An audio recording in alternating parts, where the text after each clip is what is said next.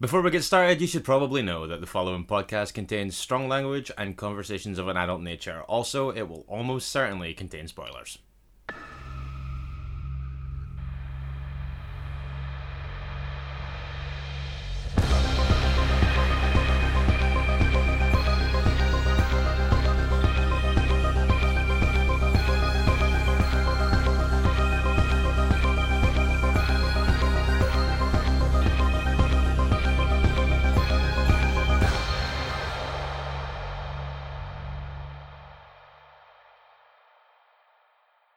Hello and welcome to episode 31 of Strong Language and Violent Scenes, the podcast giving a second chance to films that might not deserve them. As ever, I'm Mitch Bain, I'm a horror writer and an occasional doer of musical things. And I'm Andy Stewart, and I'm another guy.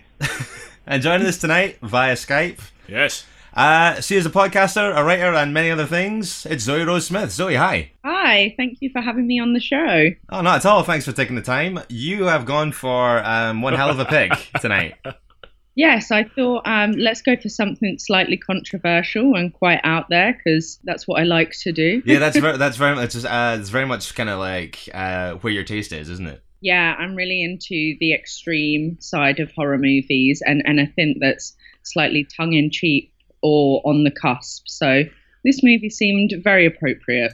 Yeah, I think it's a good mixture of kind of fitting the tone of the show and the kind of films that we go for, and kind of something that's very much a step, kind of like a very appropriate selection for you as well, given the kind of things you write about. Yes, exactly. We've met in the middle on this one, and I'm very much looking forward to speaking about it. I'm very much looking forward to speaking about it as well, and I would just like to say at this point that if my mum is listening, you're going to want to fuck off, mum, because I'm going to say some dirty words. I'm just realising that we haven't actually named it yet. You've gone for Mitchell Lichtenstein's Teeth. Yes, of course. What else?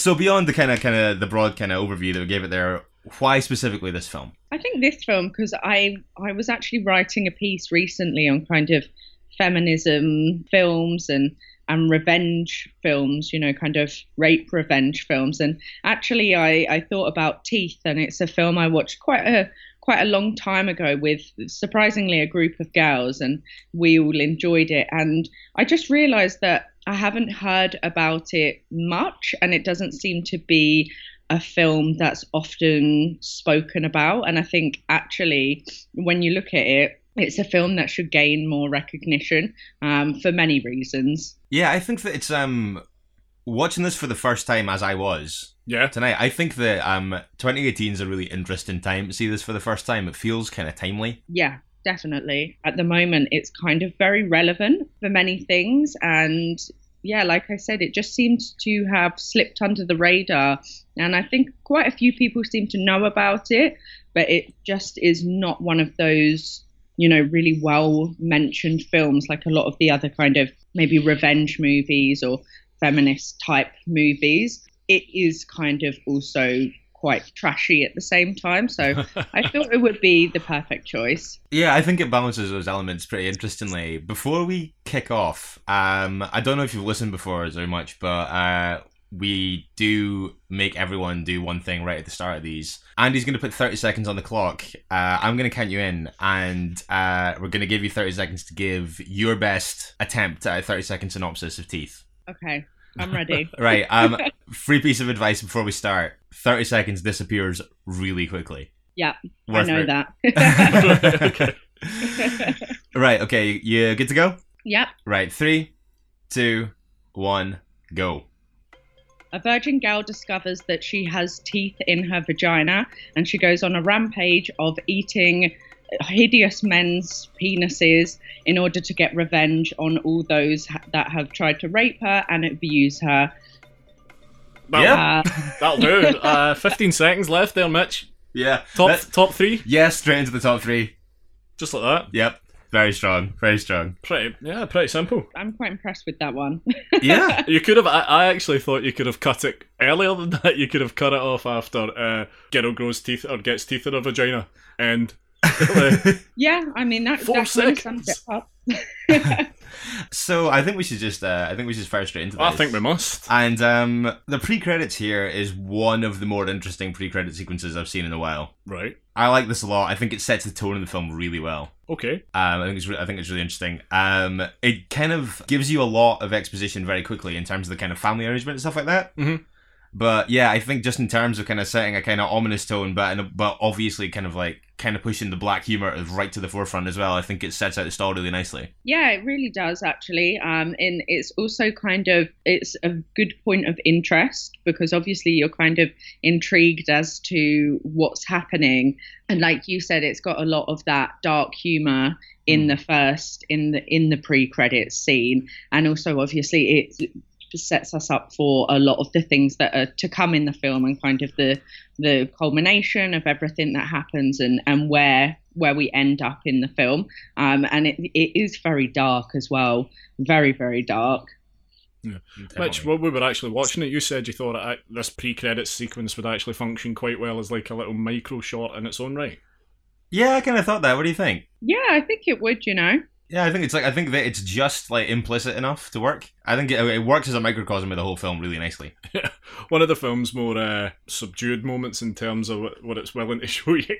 Yeah, it's not. I mean, it's dark in the sense that it kind of broaches the topic lightly, but it's not quite as dark or graphic as what we go on to see in the film. No, I guess it couldn't really be, given that it's children. Yeah. Yeah.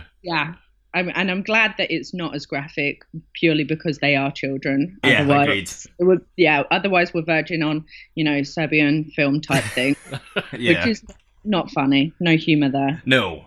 No. I mean, I guess there's depending on your personality, there's humour to be found in most things. So you establish pretty quickly that what you've got here is a couple with a child each from previous marriages. Yeah, the dad played by Lenny Von Dolen from Twin Peaks. Yep, and so we've got and their two kids are kind of, I say, playing together in the pool. It's pretty hostile.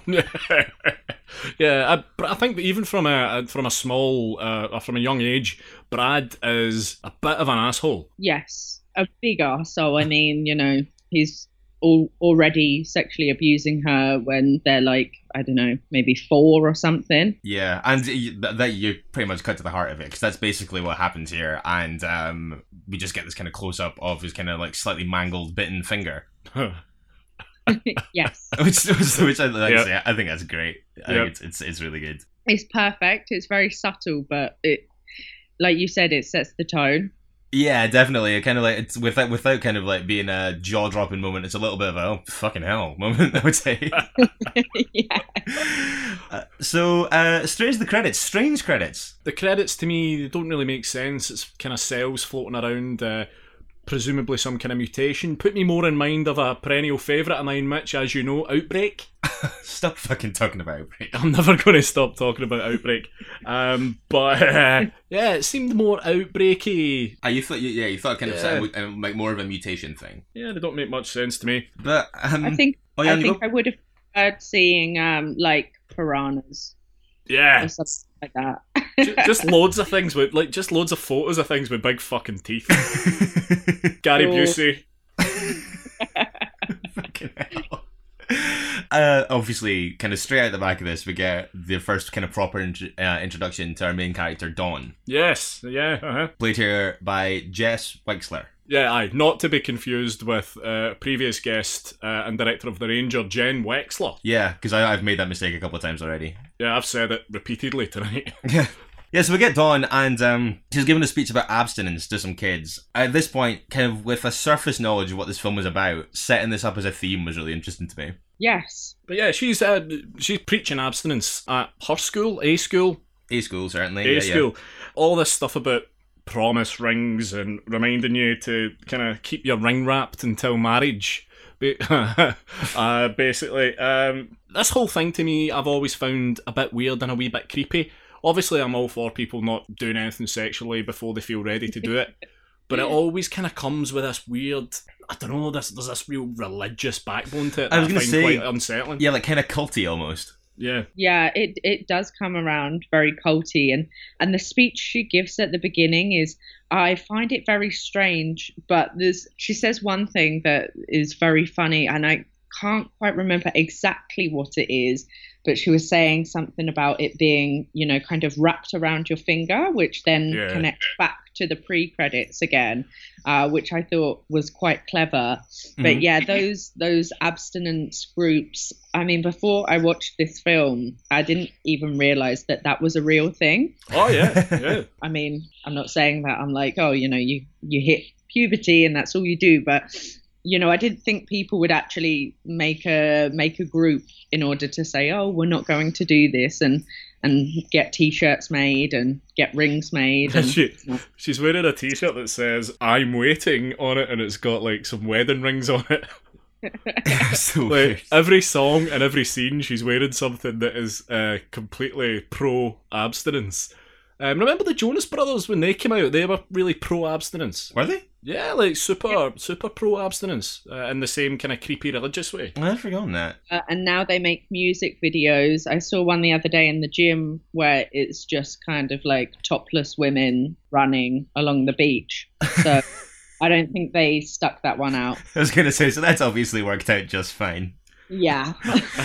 Also, one of my favourite podcasts, The Dollop, going way back to episode 2 of The Dollop, I think, they did an episode on purity balls. What are purity balls, please? Purity balls are these things, I don't know if it's exclusively America, but parents, I think it's mostly dads and their daughters go to these balls, which are these kind of weird abstinence balls. So if you want to learn a bit more about the purity balls, you could check out episode 2 of The Dollop. That's bizarre. I think that the entire central kind of message of this is distilled down with one line that she says that I wrote down, which is they're talking about the purity rings, and she basically says that you wear that until you trade it in for the other ring.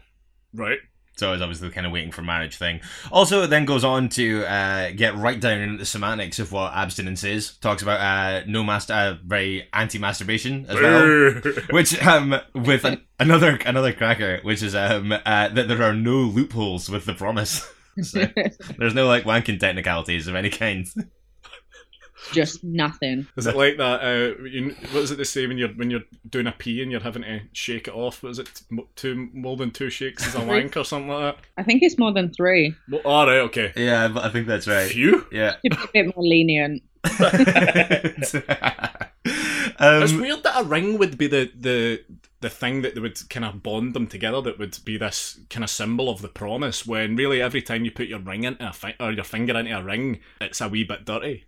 For Christ's sake. It's like a challenge. It's like a social challenge. They're like, don't think about it. At this point, Dawn meets Toby. Yeah. Who I think, right out of the gate is crazy intense and comes across really, really weird. Oh, he's got creep vibes so much. Oh, yeah. He's the kind of guy that I would avoid when walking down the road, 100%. Totally, the creep vibes he gives off are coming out, shake your hand. Yeah. Yeah, he's got that Jonas Brothers thing going. You can see I'm setting the tone here. I was gonna say, yeah, this is the one where we finally get sued, isn't it? They're not giving a fuck. They're away bagging everyone now. One of them just married Priyanka Chopra. Ah, yeah, they're having a grand old time. So she heads home. The parents are obviously well into the abstinence stuff as well. They're kind of very proud of her for kind of pushing this message kind of thing, right? Well, yeah. I think they're more just supportive of her. Yeah, I mean, that's possibly true, actually. Yeah, than necessarily proud of her being abstinent. I mean, they probably do like it though. My dad was always like, "Don't go near boys, don't have sex, don't do any of that." And then he was like, "But I know that's exactly what you're going to go and do." So I'm sure he would have enjoyed if I joined an abstinence group. Yeah, that's a good point, actually, yeah. And in fairness to the parents, just doors away in this house, they've got Brad, the brother, who just seems to be fucking all the time. It's all he does. With the door open. Yeah, so we touched on it a little bit when we were talking about the pre-credits, but every time you see Brad in this film, they just beats you to death with the fact that he's an asshole. Yeah, he's honestly despicable. Even looking at him makes me feel dirty and uncomfortable. He's the worst. Brad's the worst. He's irredeemable. Yeah, I think that like there's not I can't think of a single time that you see him do anything in the film that kind of paints him as anything other than not one-dimensionally but uniformly a bad guy. Plus he's tattooed and stuff, and he's got the worst fake tattoos I've maybe ever seen in a film. What do we think of Brad performance-wise? Like, I actually think his performance, certainly towards the end, like, particularly in the final scene, I actually think he's quite good. I agree. I think actually, because when I was rewatching it today, I thought that his performance, other than the performance by Jess Wexler, is probably one of the best in the film. Mm-hmm. Yeah, I agree. Yeah, he's very convincing as an arsehole. Very convincing. The kind of the abstinence thing and the abstinence in the schools and that agenda being pushed in schools is followed to a really weird conclusion kind of after this. It's a strange one, I think, because when you see her first get to school, she's obviously like actively bullied for being such an advocate of this. Mm-hmm. But it's the sex ed class that I think absolutely it's really funny, but it's totally bizarre, and it makes me wonder, because obviously we're talking about the fact that it seems like the abstinence thing in schools seems to be way more prevalent in America than here. Oh, very much so. But whether that in real life extends to there being like a giant circular kind of like jagged sticker over medical diagrams of vaginas in textbooks, I don't know. I love that it was a decision taken by the school board to cover up. Dicks are fine, you can look at cocks all day, but you absolutely cannot look at a vulva. Well, you know, they're scary things. Kind of like face huggers. Yeah. Or predator. Yep, the predator's mouth. Yep, got it. Any of those. It's worth noting as well at this point in the film she's wearing a t-shirt that says "Love is worth waiting for," while a song with those lyrics plays over the top of her. I love the fact that her entire wardrobe is kind of abstinence slogans.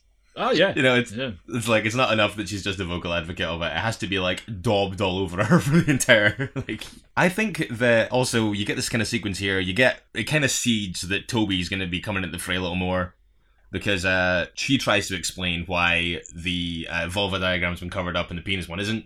Right. And she says that it's because girls having natural modesty. Oh, yeah. And kind of gets laughed out of the room, and Toby kind of sticks up with her, and again we get a kind of lingering shot on Toby looking vaguely creepy. God, they're also fucking lame, aren't they? They are quite lame. Oh, man. No more so than in the next scene when you see her like censoring their cinema trip. Yeah, because it's PG-13? That's right. So there'll be... What do they call it? I think they call it like serious petting? I think that's right, yeah. That's just something you did with cats, but... Totally. But I think it's funny that like you immediately like, so you see them, they've obviously gone to watch like a cartoon or something, and everyone's having a horrible time. Excuse me, they seem to be relatively enjoying it. Nah, they look fucking miserable. But I think it's funny at this point that they basically head straight for what would in like an 80s film be like make out point. Yes, yeah. The one place they're not supposed to go. Yeah, exactly. And again, they're not supposed. It's not they're not supposed to go there. They're just weird and don't want to. Yeah. By the way, I'm not. I know I've already been quite harsh on people who are preaching this, but it just it was so alien to me when I was that age. There was one thing on my mind constantly, and nothing was going to stop me in my endeavours to achieve it. Yeah, I can't wrap my head around it. That was the only thing on my mind as well, even as a female, like we're all the same. But I think as well, like, you know, in the UK, we, as you said earlier, we don't really have those kind of groups. So it wasn't like censored, or it wasn't, you know, you can't go and do it. It was kind of fine. Just no one really spoke, you know, adults didn't say go and have sex, but they didn't say don't go and have sex. Yeah, and I think that it's generally healthier to be like, if you're gonna do it, then you may as well know about it. Yeah. And kind of like actually going out, like to kind of try and give you the kind of tools you need to actually make decisions for yourself and know what you're doing, which I think is way more valuable. There seems to be such a kind of shame culture around it when it comes to abstinence, and I don't think bringing people up to feel that sex is a shameful thing is necessarily smart. No, I think it's probably more damaging. Yeah. far more damaging. Absolutely. One thing I think that the film gets right quite a lot is this kind of balancing of, because obviously like abstinence is something that's obviously been kind of like involuntarily thrust upon some of these characters, and I think because they're ugly. no.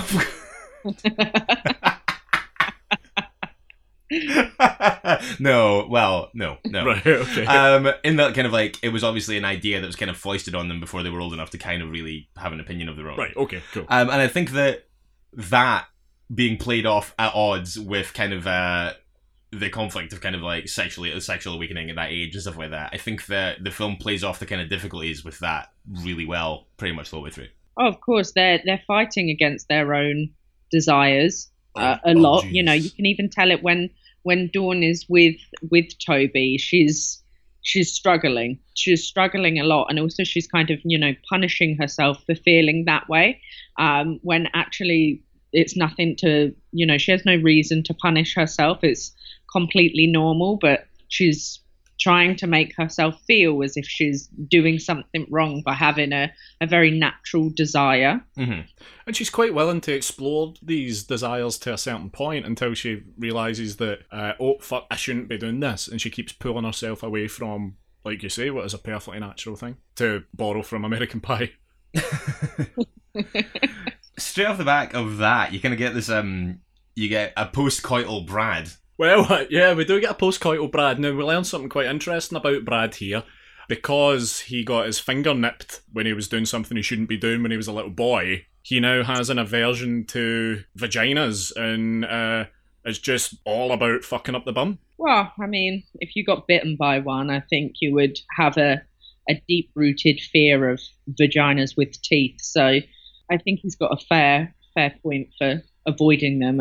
You can say that. Yeah, I think you so. can say that about anything. If a dog bit me, I would certainly treat them with more caution. Well, they put dogs down that bite. So Fair.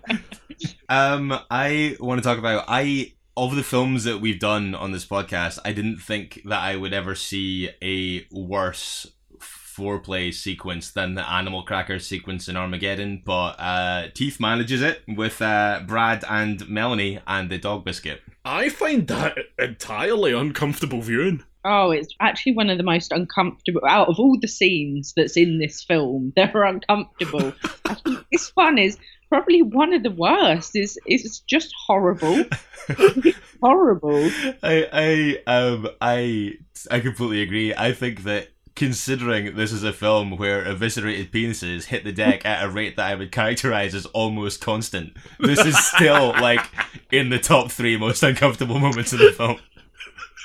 I think it's because it's more psychological than the others. The others are, you know, they're slightly more in your face. Yeah. But this one's a bit more, you know, this one actually is where I think a lot of the feminism and misogyny kind of comes into play, because you realize, you know, that most of the men, especially Brad is are treating, you know, the women in the film like they're dogs and playthings for their amusement. And I think it's actually, that scene is so uncomfortable because it's the one scene that kind of defines that really well. Yeah. And it's completely non-consensual as well. She is having none of this. No, she's really fucking miserable. But why does she keep going back? I mean, she never leaves. Yeah. She just stays there. That Prince Albert. Yeah. Jesus, actually, now you say it, it's like, yeah, God, their relationship is absolute poison, isn't it? Yeah, really is. Yeah, I hadn't really considered it until we got into there. But like, off the back of this, and I quite like the fact that it cuts between something that's so kind of explicit and so kind of vulgar and so overt, and then you double straight back to Dawn and Toby, who are having this extremely uptight conversation. One of my favourite lines in the film, I can't figure out if it's intentionally played for laughs or not. I'm going to assume that it is, but basically, you know, when they're having this conversation and Toby touches on the fact that he's kind of like addled with guilt about what seems like it was like maybe like a one-off masturbation experience. Yeah, I thought it was a wanking thing. Yeah, and so he's kind of like, this is almost like a kind of big shameful confession that he makes to Dawn, and she says that his resolve might be stronger now because you've seen the dangers firsthand. I didn't pick up on on the pun there, but I like it. Tell you, after that first wank, it's all you can think about. It's like taking crack or something, and then before you know it, you're away, and you've got the lube out, and you've got one finger up your bum with your other hand, and it's just you're just taking it to the next level. You're doing two hands, all sorts of exotic manoeuvres. You're crafting things. You're a vivid storyteller, Andy Stewart. Speaking of masturbation, Dawn. Is that the first time I've ever said that in this podcast? I think it might be. I don't think it is. Speaking of masturbation, Dawn mulls it over. She's considering it in the next gets scene. pretty close. Yeah, and this is another kind of another really good one, I think, in terms of like the urges and her kind of like inner conflict with that kind of stuff. I think it's done pretty well here. Again, in a way that is like so over the top that it's funny, in a way that I think is intentional. Like when it cuts to Toby in his kind of like wedding tux.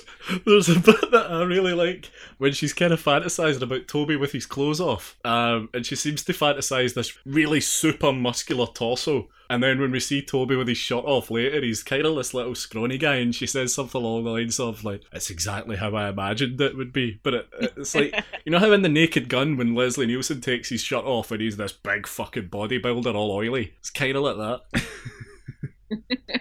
Right about here, by the way, 24 minutes, you get some dongs.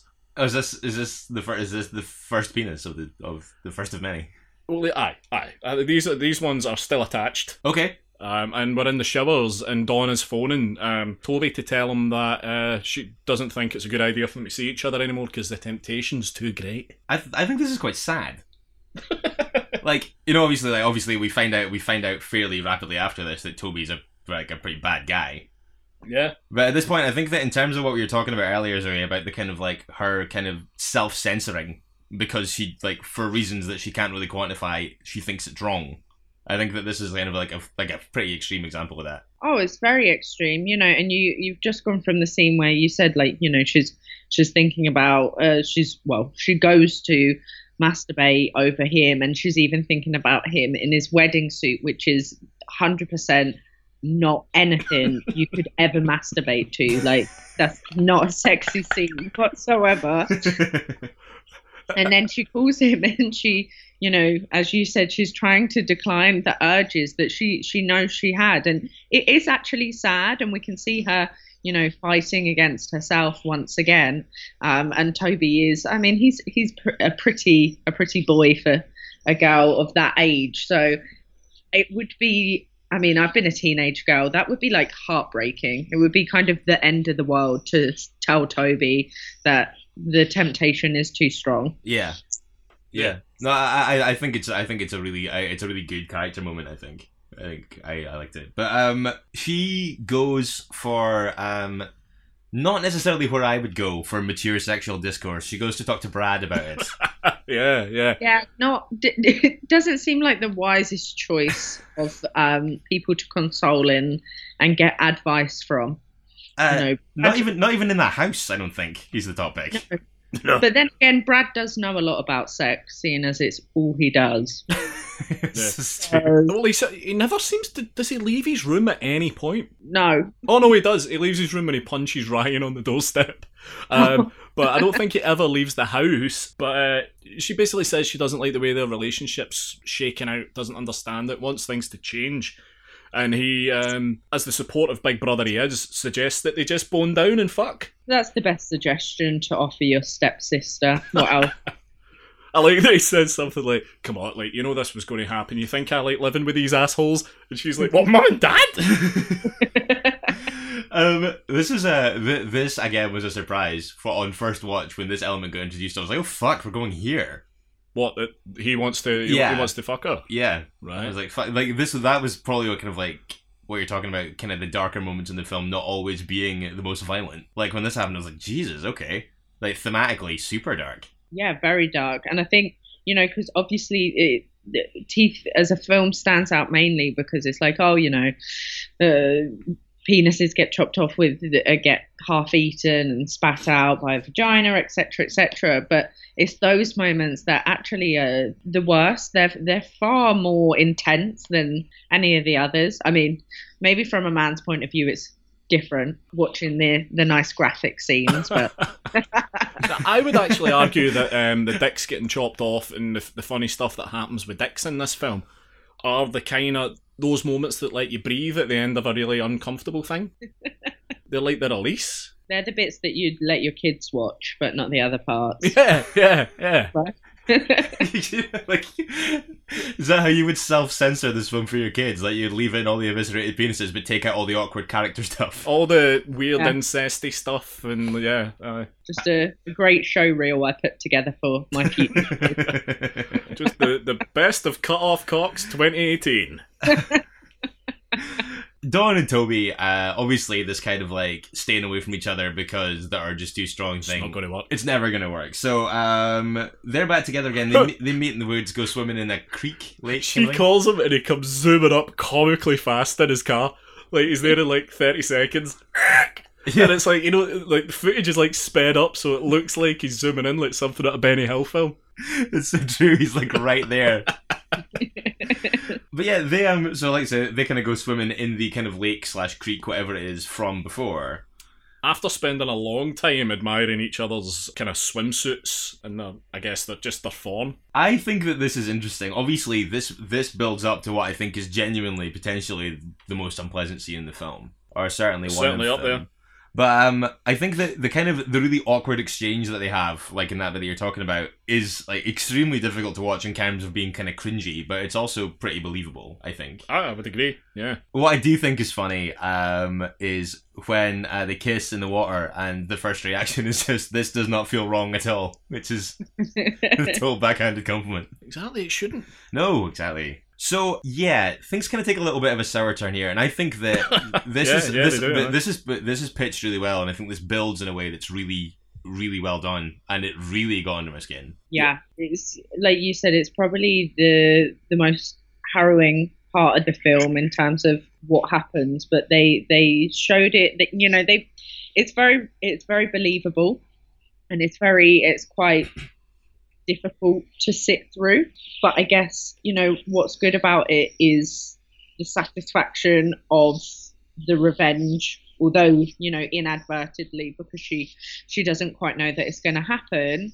It does make her happy at the end. I think that one of the reasons why this works and why this sequence is effective is that it's like from pretty early on in that sequence, I think that he kind of grabs her. Mm-hmm. And you can, like, from there, you can see that, like, she's kind of uncomfortable from the off there, and it builds, obviously, until he starts raping her. Yeah, I think the longer it goes on, the more it starts to dawn on you that his intention has been this from the beginning. And this has just been a really slow, sneaky build-up to finally doing this. And he gets his what he perceives to be his opportunity when he tries to rape her, and she bangs her head on the floor and kind of knocks herself out briefly, and he takes that as his opening to then go the whole way, and it's pretty fucking horrible. Well, and I think as well in this scene is that she almost, obviously she's young, she's naive in a sense that she doesn't know that that's Toby's intentions, and obviously we begin to understand that is, but she almost tries to give him something, like a kiss, lets him see her in her bathing suit, so I think tries to give him a little bit, and then it's like he just takes everything and goes down the most awful path that he could. Yeah, and it completely destroying any faith in anybody that she had. I mean, she basically putting all her trust in this guy and believing him to be a nice guy, and this is what he does. Yeah, exactly. I think with scenes like this, you have to watch yourself with these, I think, and that there's a lot of things about these that filmmakers, even now, I think, tend to get wrong. Uh-huh. And I think that Teeth handles this sequence and everything about it in a way that I think that it gets it very right. Mm-hmm.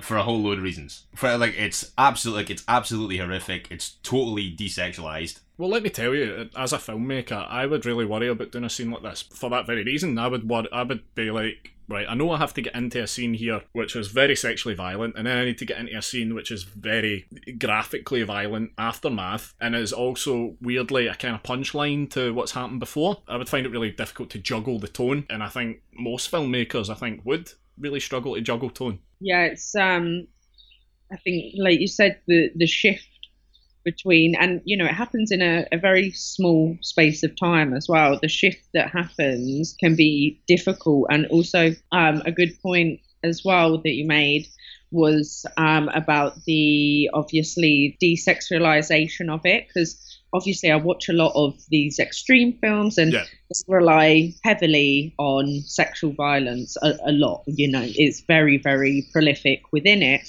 which often can be quite difficult to watch, but it often feels sexual, and that some people, you know, it's made actually to get people off on it. Whereas, like you mentioned, this scene, it doesn't feel like that at all. There's nothing even remotely sexy about the scene, which is, you know, that's what makes it done so well. Yeah, I agree. And of course, like you said, the punchline that you're talking about here is that Toby's penis gets bitten off at the end of the scene, which is kind of like, and that sequence and that visual, it did 180s out of it, and that is played for laughs, and it lands, and it totally doesn't undercut the seriousness of what's just happened. Because it's the perfect in that 1-2 kind of punch. He gets his comeuppance immediately. You don't have to work for his comeuppance as the viewer. I mean, it's exactly what you would want to happen. It's almost, you know, immediate. Well, it is immediate castration for trying to force yourself on someone. It's great. I love it. Yeah. That is great. It always comes with a lovely crunching sound effect as well. It's like, crunch, goodbye Toby's Bobby.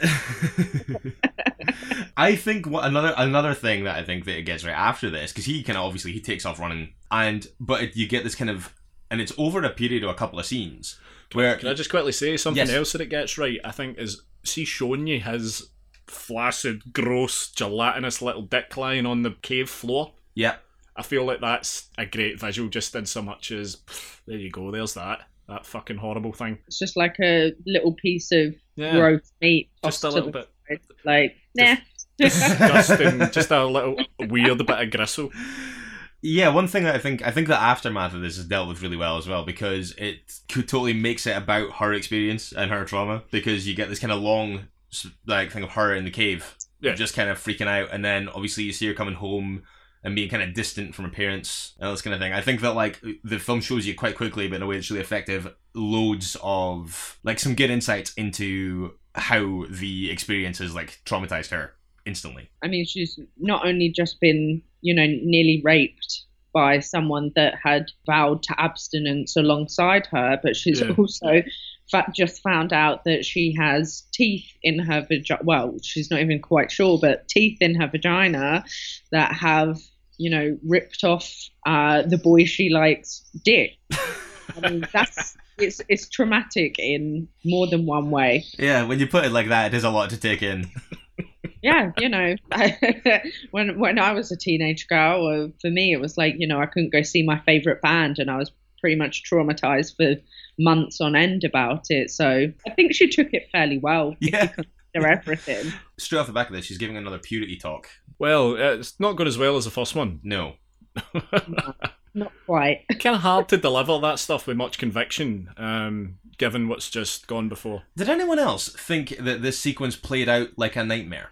I think it is, isn't it? Is it a nightmare sequence? I think it is. I don't think she's like properly doing this. No, it feels like it could be, because as well they're doing the speech back to her. Yeah, and it seems that wouldn't really be happening. Yeah, they're kind of chanting at her. Yeah, they're like chanting at her, which almost seemed more like like you said, like a nightmare, being tormented.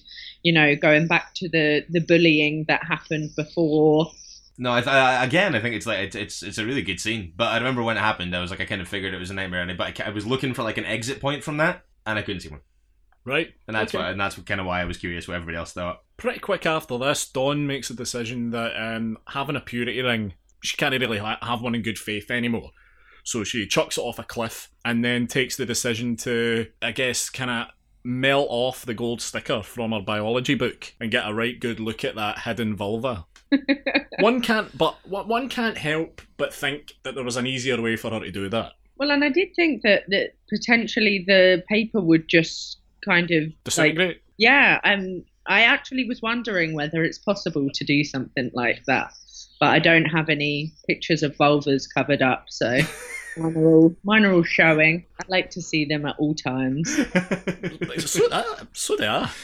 See, when she's trying to do a little bit of research into what's going on, you get something, and I love looking at that, like seeing what this is in every film. Similarly, I think that I love it in films when you get a teenage character that's supposed to be alternative, and they go to the room, and I always look to see which band poster's on the wall to make sure that you know that they're alternative.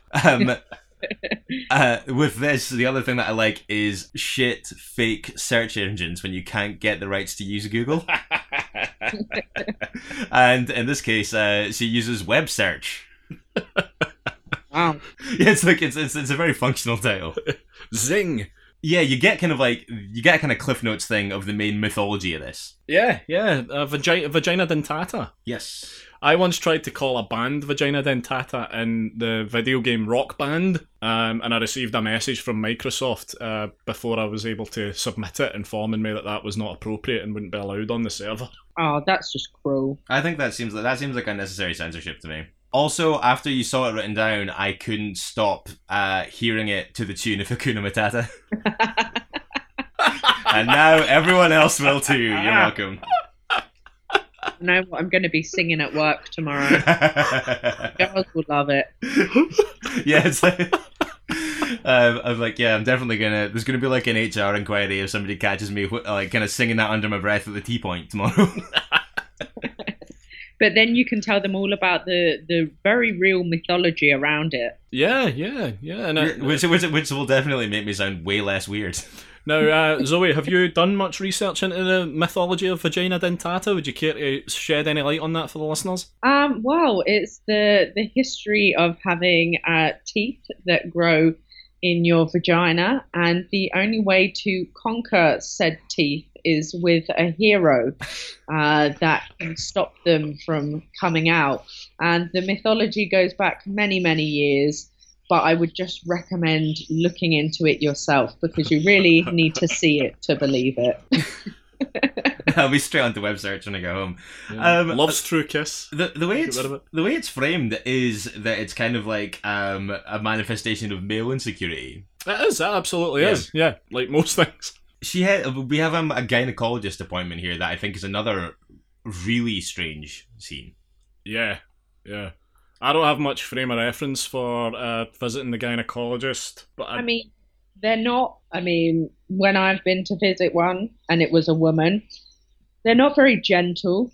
Okay. Okay. Yeah, they like to do what they have to do, and so it's not the funnest of experiences, but it definitely was not like this.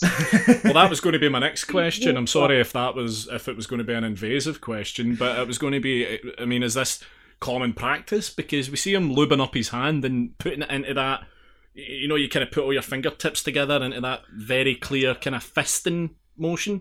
They tend not to fist you. Right. But I can definitely ask a few more of my girlfriends and double check whether I just haven't got the full experience yet. It seemed excessive to me. I don't know. I didn't see the kind of medical justification for a fisting. I like the foreshadowing of when he tries to reassure her by saying, "I'm not going to bite." Yeah, that was perfect. By the way, he's great. Josh Pace. He was in Scream 3, which isn't great, but he was also the voice of Raphael in the 1990 Teenage Mutant Ninja Turtles film. Oh, I'm glad someone finally answered that question. I actually think he's good in this as well. But yeah, like the examination that follows is really uncomfortable viewing. But yes, a finger bite follows. This is a pretty severe one. Yeah, this is played for laughs, and for me, it really lands. Particularly when he kind of collapses on the ground, screaming "Vagina Dentata" over and over. There's no, I guess, the Hippocratic Oath has gone out the window, and there's no kind of doctor-patient confidentiality because he's really screaming that. Well, I guess it's kind of plays into the fact that the mythology is obviously like a very real thing for the gynecologist to to know what it is. But yeah, patient confidentiality, I think that went out the window when he fisted her. And no, I think that's overstepping his duty as a doctor a bit. Yeah. So I concur. So yeah. I'm guessing he was using her, I guess her relative kind of inexperience for him to get his jollies. yeah, must be. Yeah, I was gonna get into that because I thought that was it's kind of implied. There's definitely like there's a really creepy vibe to that entire. Again, there's kind of really creepy build up to what is a very funny punchline. Yeah, I think the only character in this film who isn't in the least bit creepy, that has a penis and that gets to keep his penis, is Lenny Von Dolen's character as the dad. Which I'm really happy about Yeah. because one, obviously it's never nice, but I really hate it when they go down like the dad daughter weird gross incest route. Yeah. That's never cool. But also it's quite nice because throughout the whole film you despise nearly every male that's in it because they're all fucking arseholes. Yeah. But the dad is the only one that actually and she's not even his real daughter, and yet That's right, he's yeah. he still is quite protective of her, is acts completely normal. And I think it's a really good point of reference to have a male character in her life who isn't like all the others, because otherwise it comes across as it could be too much of like a man-hating film, and it doesn't feel like that. Yeah, I agree. I think also if you hadn't had his character be that way, I think if you'd played him off like more like the other male characters in the film, I think it would have pulled the film into unbelievably bleak territory if they'd done that. Yeah, it would have been too much. Like it just would have been far too much. Yeah, I agree, and I think because I think that the film deals in really dark stuff, but I think that none of it does a good job of that not taking the shine off the funny moments, and the funny moments not taking the shine off the drama and the darker stuff, and I think that it would be in danger of upsetting that balance as well. Yeah, of course. So speaking of fucking assholes, Favorite topic. yeah, speaking of fucking arseholes and unbelievably bleak stuff, we cut back to find Don's mum, who we've learned over the course of the film is really ill, lying on the floor while Brad fucks Melanie up the bum in the background, which is pretty horrific. It's actually very sad. I mean, there's no wonder that Dawn hates his guts. I mean, he just has no regard for anything other than having sex in the bum. It's basically, and his dog. He quite seems to like his dog, but his dog is called Mother. Yeah.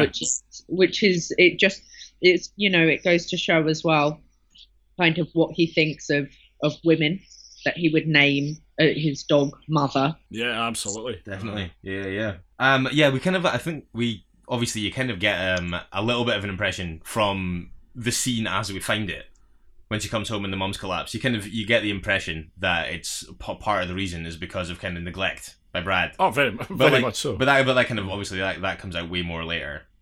But in the meantime, we get I don't think we introduced him at the time, but we get a reintroduction to the character of Ryan. Yeah. Who, I think the first twice he came on screen, you thought it was the same guy that was Toby, which is kind of understandable or kind of interchangeable. Yeah. Well, they look kind of similar in a way. I think that you're probably both giving me a little bit too much credit, and I'm just not observant. You had that confused look on when you're like, wait, what? That's the same problem with literally any time that an actor whose work I enjoy appears in a film and he has a moustache and doesn't ordinarily have a moustache. I look at it and it's like, who the fuck is that guy? But yeah, so Ryan, we met him earlier, kind of like after the rape scene. Sure. Kind of the first kind of interaction that we see Dawn having with a guy after that is Ryan, who comes off as like an okay guy at this point. He was one of the group of.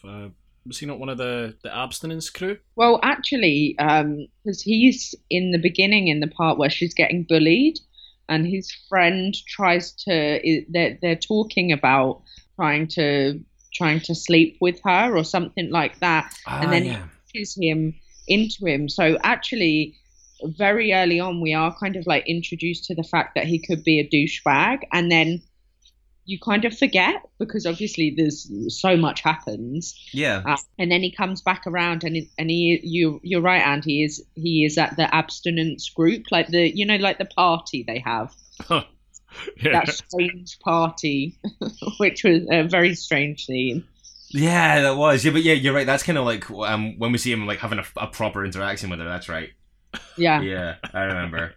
And yeah, and the second time was when he got punched in the face. Yeah, by Brad. By Brad, which we did touch on. But yeah, she turns to him for support. I think she admits to killing Toby, admits she has vagina dentata, and she kind of turns to Ryan as the hero who's going to beat these teeth. Great work from Jess Wexler here. Yeah, when she turns up and kind of and is kind of hysterically explaining the situation to him, I think is one of the better performance moments in the whole film. Yeah, she comes across as very believable and very distraught about what's happening. And quite quickly, the hints start getting dropped of exactly how big a douchebag Ryan is, because even though she's in this fragile state, he thinks it's appropriate to bedeck his entire bedroom in candles and burst out the fizz. Yeah, and she even says when she comes out, she kind of implies that she's not really in the right frame of mind to be getting it on after what she's just gone through, yet he still tries. Yeah, well, cut to him fondling her boobs and using a wee finger clit tickler thing on her. Having sedated her as well. Oh yeah, he drugs her. Yeah, he does, doesn't he? He gives her, and he even says she might feel a bit like woozy or something. Mm-hmm. That was kind of like red flag central at that point. But the director, Mitchell Lichtenstein, he has said, I was doing a little bit of reading about this today, and apparently he's said publicly a few times since, in the years since the film came out, that this sequence or certain elements of it he believes are a mistake, or thinks in the fullness of time he thinks have been a little bit of a misjudgment. Right. I'm guessing it's the clit tickler stuff. Yeah, when she kind of wakes up and he's kind of doing that to her. Yeah. I think that, and it's not framed as being kind of particularly strange in the first instance. Not at all. And I think, not at all. In fact, she seems quite into it at that point. And I think in 2018, I think again seeing it for the first time in 2018, I think that did kind of stick out as being kind of a sore thumb moment, and it was kind of interesting to see that he's kind of acknowledged that too. I guess maybe he didn't think because she's obviously under the pretense of the sedative.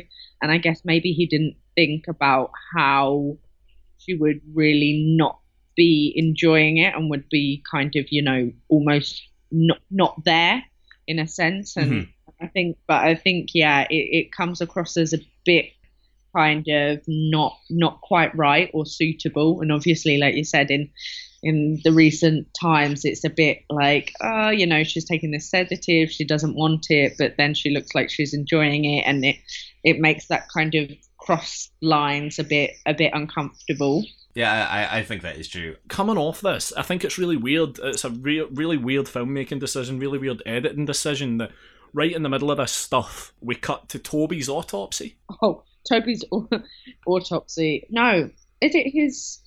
Yeah, it is his autopsy. Yeah, he's like lying on a gurney and they're monitoring this tooth. and the doctors are laughing and saying that they don't think there's much worth in. Is it this scene? Oh, no, yeah. No. That's. I'm in the. Oh no, that's in the other one. Right. That's later on with Ryan. Which you're quite right.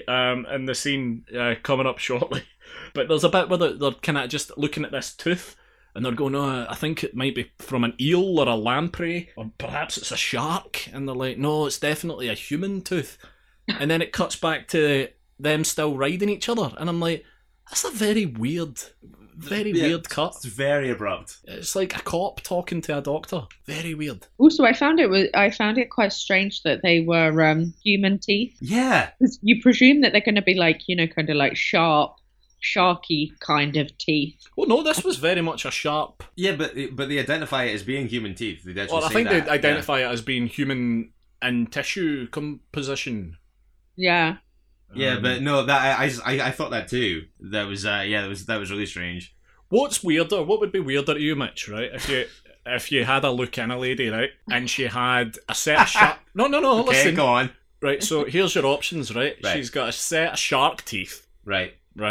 With the rows behind, okay, so she can discard teeth as they get damaged, right? Sure. Or a big weird set of human teeth. I mean, I would say Look at like Gary Busey's teeth. I would say stop making fun of Gary Busey's teeth. I would say that neither would be ideal. No, but what? No, that's not what I asked you. Yeah, I'm really not sure. I don't have an answer for that. I think I would be more weirded out by human teeth, like a set of human teeth, like dentures.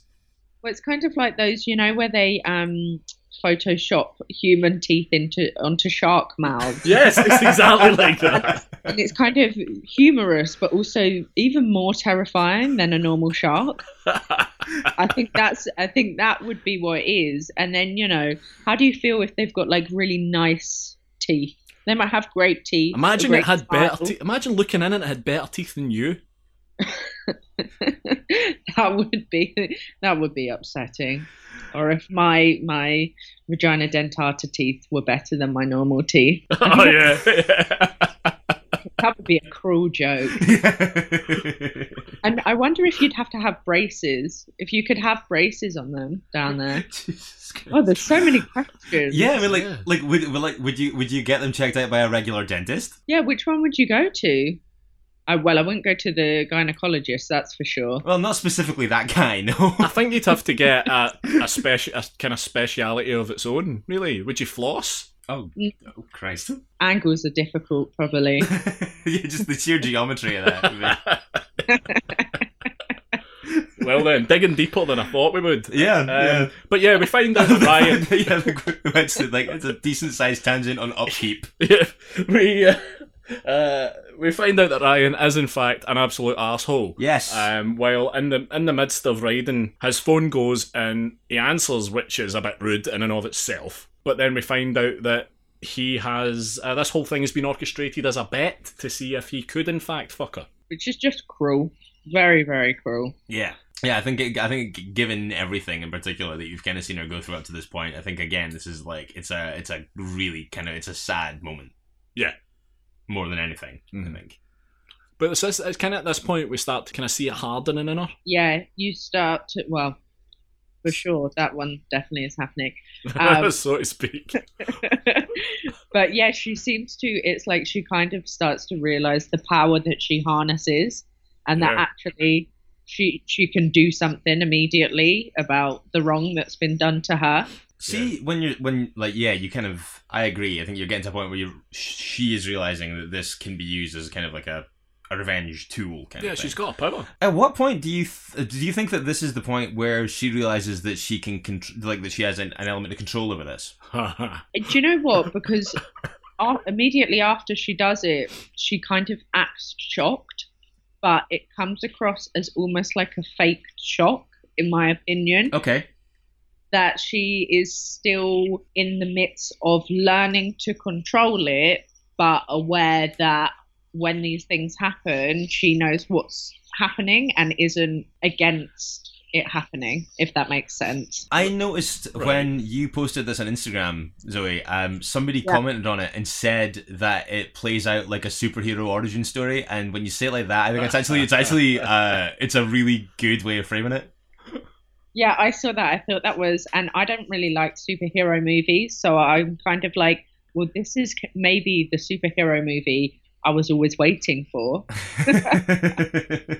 It's the really strange one that got left out of the Avengers film. Yeah, I'm not sure why she was never, fighting alongside them all. I do need to talk a little bit though. I mean, I found it hard to kind of separate, was this an accidental thing or was it something that she was able to do herself on command, like by squeezing her Kegel muscles? It's never really clear, and the fact that the only point, like up to this point, it seems very much like it's a reaction to like an invasion, if you like. Yeah, it feels almost like reflexive. Yeah. And then I guess it's only next time when you see her like with Brad later, it seems very much like it's controlled, like a very measured, controlled squeeze. Oh yeah, by that point she knows exactly what she's doing. Yeah. But that's why I think the superhero thing's a good way of looking at it, because it totally feels like it's like harnessing a power. Yeah. Her using those Kegel balls all chewed up like a dog's tennis ball. But one of my favourite bits after she snips Ryan is that he kind of vainly, limply tries to reattach his dick end, which has still got a condom on it. This visual is what is potentially, in terms of the graphic stuff, one of the worst ones. Yeah, this part is exceptionally graphic, but I'm really glad that they didn't hold back and not show it. Oh, fuck no, yeah. Like, it would not be the same, and I think a lot of movies would actually refrain from, quite a few movies refrain from showing close-ups of penises or vaginas, and although in this film, actually a good point is you never see a vagina close up at all. Yeah, not at all. But you see, I do like seeing him try to desperately reattach his very small penis. Yeah, we're kind of pulling towards the end of this now. Pretty much, and this is round about this time we do get the scene of the doctors mocking Ryan's little dick. Yeah. Oh yes, my favourite scene now. Which I'm absolutely sure happens the minute you're under sedation and they're anywhere near your willy. I guarantee they have a look and a laugh. Oh, they must. I mean, they must do it to every part of you. Yeah. Laughing at the parts that make you feel self-conscious. They laugh. They probably have pictures. They probably have a great bank of dick pics that they can send. They've just got like a WhatsApp group, and they're like, "Look what I saw today." Yeah, it's a ketchup bottle up an ass. That's like the total reimagining of the entire notion of dick pics, where it's like if someone's like, "Yeah, no, it's just a weird looking one." Yeah, it's like from work. They always say things like, you can't really tell the kind of cases that you've had come in. See, if I had somebody coming in and their dick had been chopped off, or I've had someone in and they put their dick in a Hoover, I would tell everybody. Oh, they do tell. I have a friend, and he worked as a nurse in A&E, and he spent many drunk nights telling us lots of stories he definitely shouldn't have told us. They tell everyone. I couldn't help myself. As we're kind of pulling towards the kind of final, I don't want to say standoff, but the kind of end of this, we get a decent amount of family stuff that I think kind of exists basically to kind of reaffirm in your head that Brad was mostly responsible for what happened to Dawn's mother. Yeah, because Dawn's mother dies at this point. Yes. Yes, she does. I think that scene with Dawn and her mum in the hospital bed is just heartbreaking. It's very, very upsetting, actually. You need it because it's a tale about Dawn and everything that's happened to her, and you do need to see her go through that to understand why she wants to get the revenge that she does on Brad. And it's Melanie that divulges the information about the fact that they could hear the mum screaming before she collapsed. And I think she actually, because it comes across as she's like inadvertently saying it, but I think she definitely knows what she's saying, because she clearly does not like Brad either. I mean, she can't. Yeah, I mean, I think that like just before this, when you see that kind of standoff between Brad and his dad, you see there, because I mean, I think that they're dialing Brad's asshole quotient up to 11 again. Oh, hugely. But I think that at that point, that's the first real proper kind of thing you get of like Melanie's kind of contempt for him. So I think that you're right, Zoe. I think that like it's treated, or she frames it like it's a kind of throwaway comment, but she totally understands the kind of the consequences of what she's saying. Yeah, because she, like you said, she's kind of, she is blaming Brad for the mum's death, and it is his fault. He could have done something, but no. What was he doing? He was in his room fucking, as always. Inevitably. That fucking guy. But yeah, it's at this point, I guess, that Dawn decides she's going to use her newfound weapon in a way that she knows will definitely be successful, because all he's ever wanted to do is to have sex with her. So she knows it's the one thing that she can do that he will absolutely go for. Well, but he is a bit apprehensive at first. Well, I mean, as we know, and as you maybe rightly pointed out, with due concern, I suppose. Yeah. Famously vagina averse. Well, he does try to flip her over and go for his preferred entrance, but he's pretty roundly pushed away from that particular orifice. I want to say, actually, that pretty much everything about this scene plays out perfectly. Yeah. I think both performances are brilliant in it as well. Yeah, both of them are very, very convincing in this scene, and I think I agree. I think it's perfect. Like, it really is And actually, it's the scene that kind of stuck in my head because. I mean, Teeth is not a film that easily leaves your mind. But that when I saw it, I would have seen it when it came out, which is over 10 years ago. Yeah. And I specifically remember that scene. And, after you watch, I'm sure it's the same with you guys, after you watch so many films, you do forget a lot of the details. But I always remembered that one scene. Mm-hmm. See, before you rewatched it today, when was the last time you'd seen it, do you think? It would have been when it came out. Just the one time? Yeah, just once. And I would have been, when it came out, I would have been 15 or 16. Okay. So, so I think that's why I was saying that I think actually for me it was quite a prominent film when I watched it because I was literally around about, the age of boys and sex.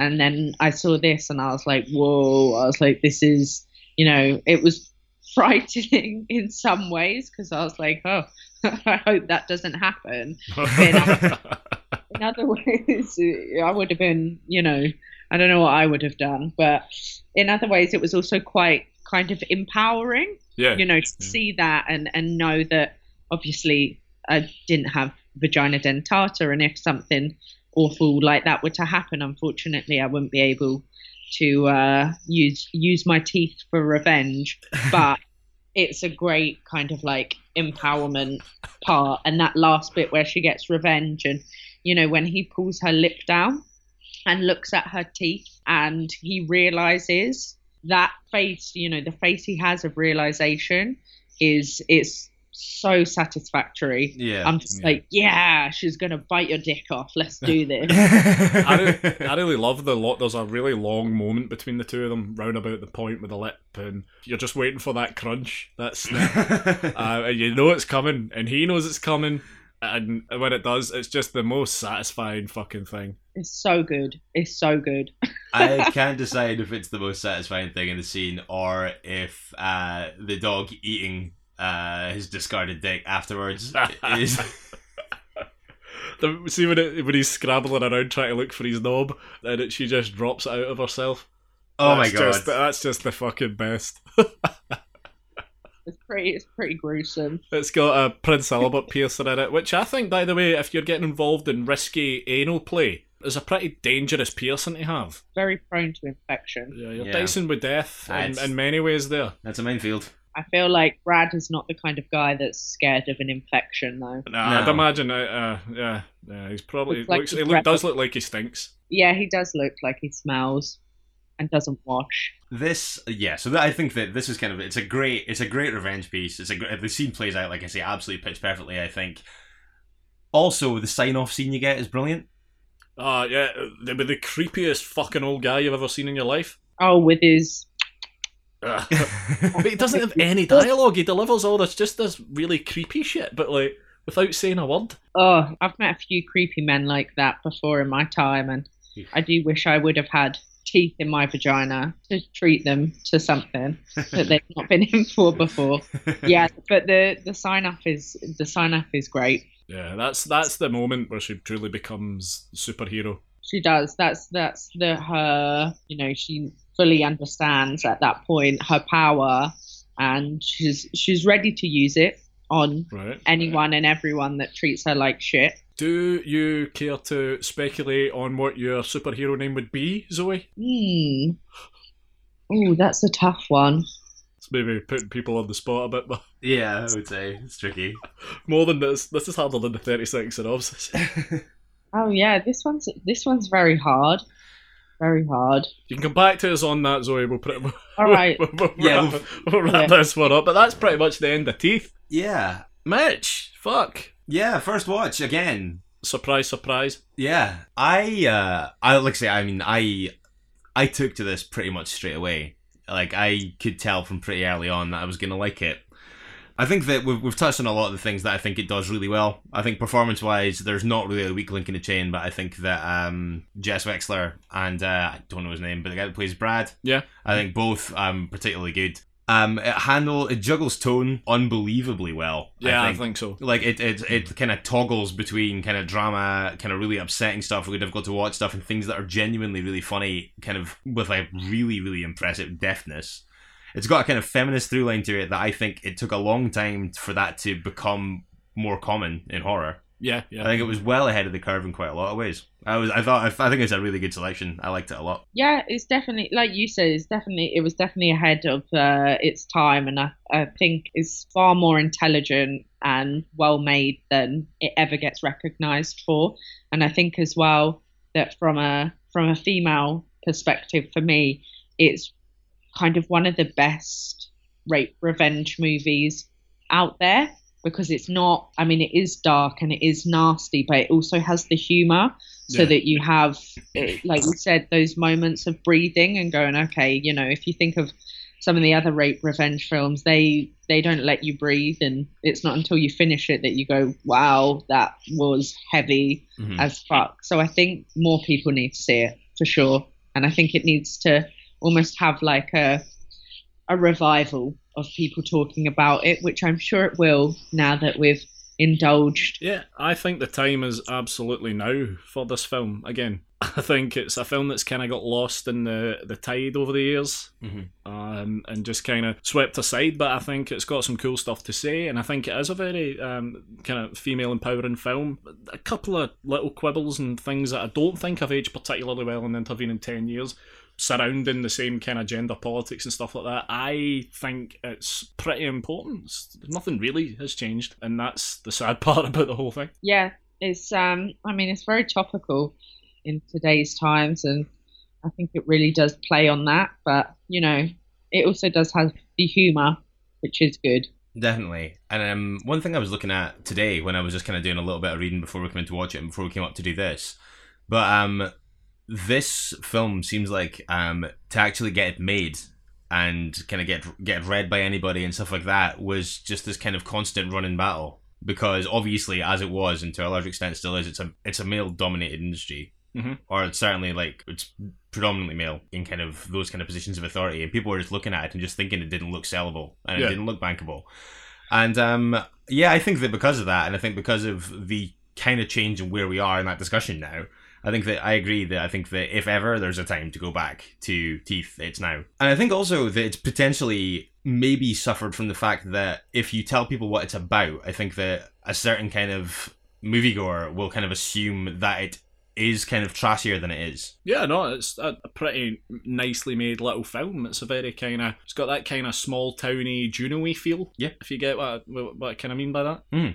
Yeah, it really has. Like you said, I have told people the synopsis before, and I mentioned to a couple of people today from work who they don't like horror movies, but I told them, you know, what the film was about, and they were like, "Oh wow, that sounds like the worst movie ever." And I was like, "It's actually not." Yeah. You know, if you take the time to watch it, as you said, it's a very well made film, and it's, you know, it plays out very, very well. It's very much the story of a young girl finding her sexuality and having trust that she's put in people kind of thrown back in her face. It just also happens to contain some very funny dick stuff.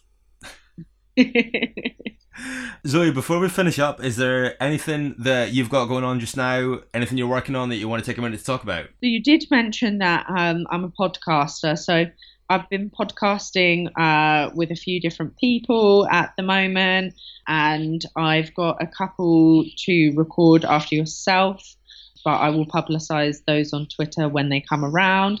As for my own podcast, I'm still working on it. I've had some technical issues in a sense that I'm just not very technically adept. So I have someone now helping me because they also know that it took me 3 days to set up a new iPhone. So kind of challenges I face in my day-to-day life. But it is coming. But it's going to be more about January time. I've recorded some episodes, so that is actually happening for real.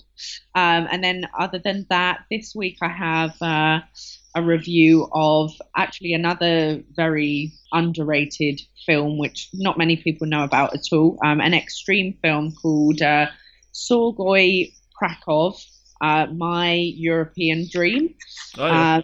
which is probably one of the best indie extreme films that I've ever seen. So make sure you check out that review, which is going to be up online tomorrow.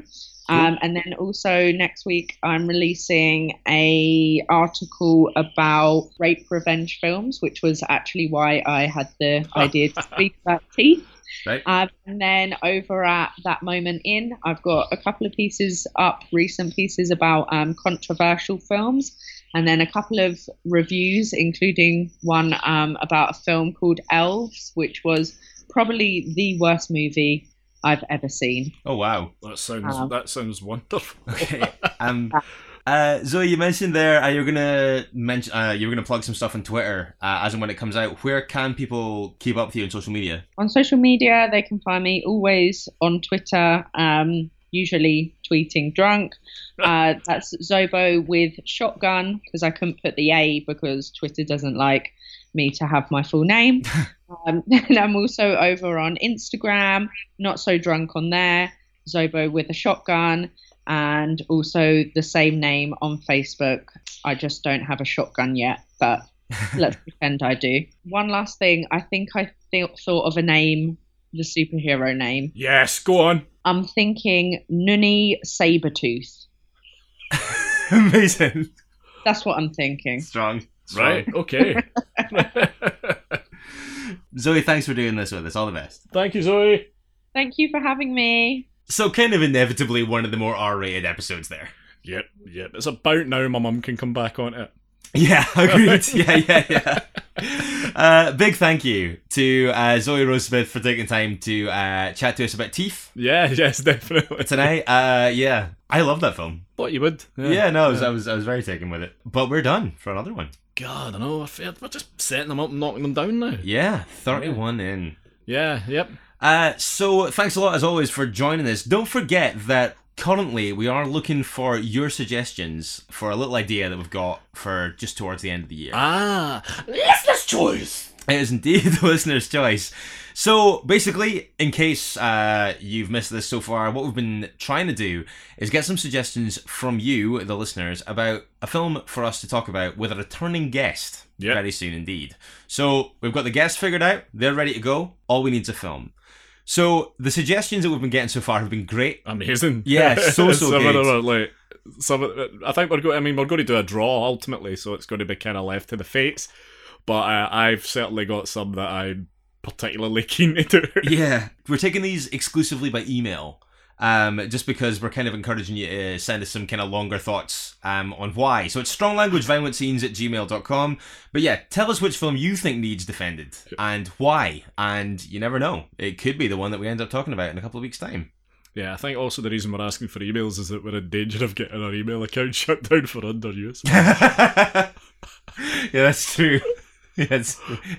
Our feedback sections are normally pretty big, but there are no emails. It's fucking barren in there, man. And it's no one ever gets in touch with us for business purposes. However, we will be back on Monday with another minisode 31. Yes. Where we'll be doing all the usual stuff. We'll be talking about what we've been viewing this week, taking a look at my progress, my slow progress. Holy shit, man, 100. it is slow, it is at plodding pace. We'll be getting into your feedback, and of course, we will have another round of Mitch's pitches. Yes, and we will also be announcing the guest and film for next week, and it's a good one. Yeah, it's going to be a lot of fun. Yeah, definitely. If you want to get in touch with us ahead of that, you can do. Facebook and Instagram, we are Strong Language Violent Scenes. You can tweet us at StrongViolentPC or email stronglanguageviolentscenes@gmail.com. And let me ask you this, listeners, where are you listening? Yeah, where are you listening? Doesn't really matter. There's hundreds of places. We're just about everywhere. But wherever you are listening, just give us a wee like or a share or whatever the hell you do. And as always, big thanks to Podbean for hosting us as well. Yes, yeah. But we'll be back on Monday, 8 a.m. GMT. Join us then if you can. In the meantime, don't forget, it is better to die a hero than live as food in a world of chuds. Goodbye.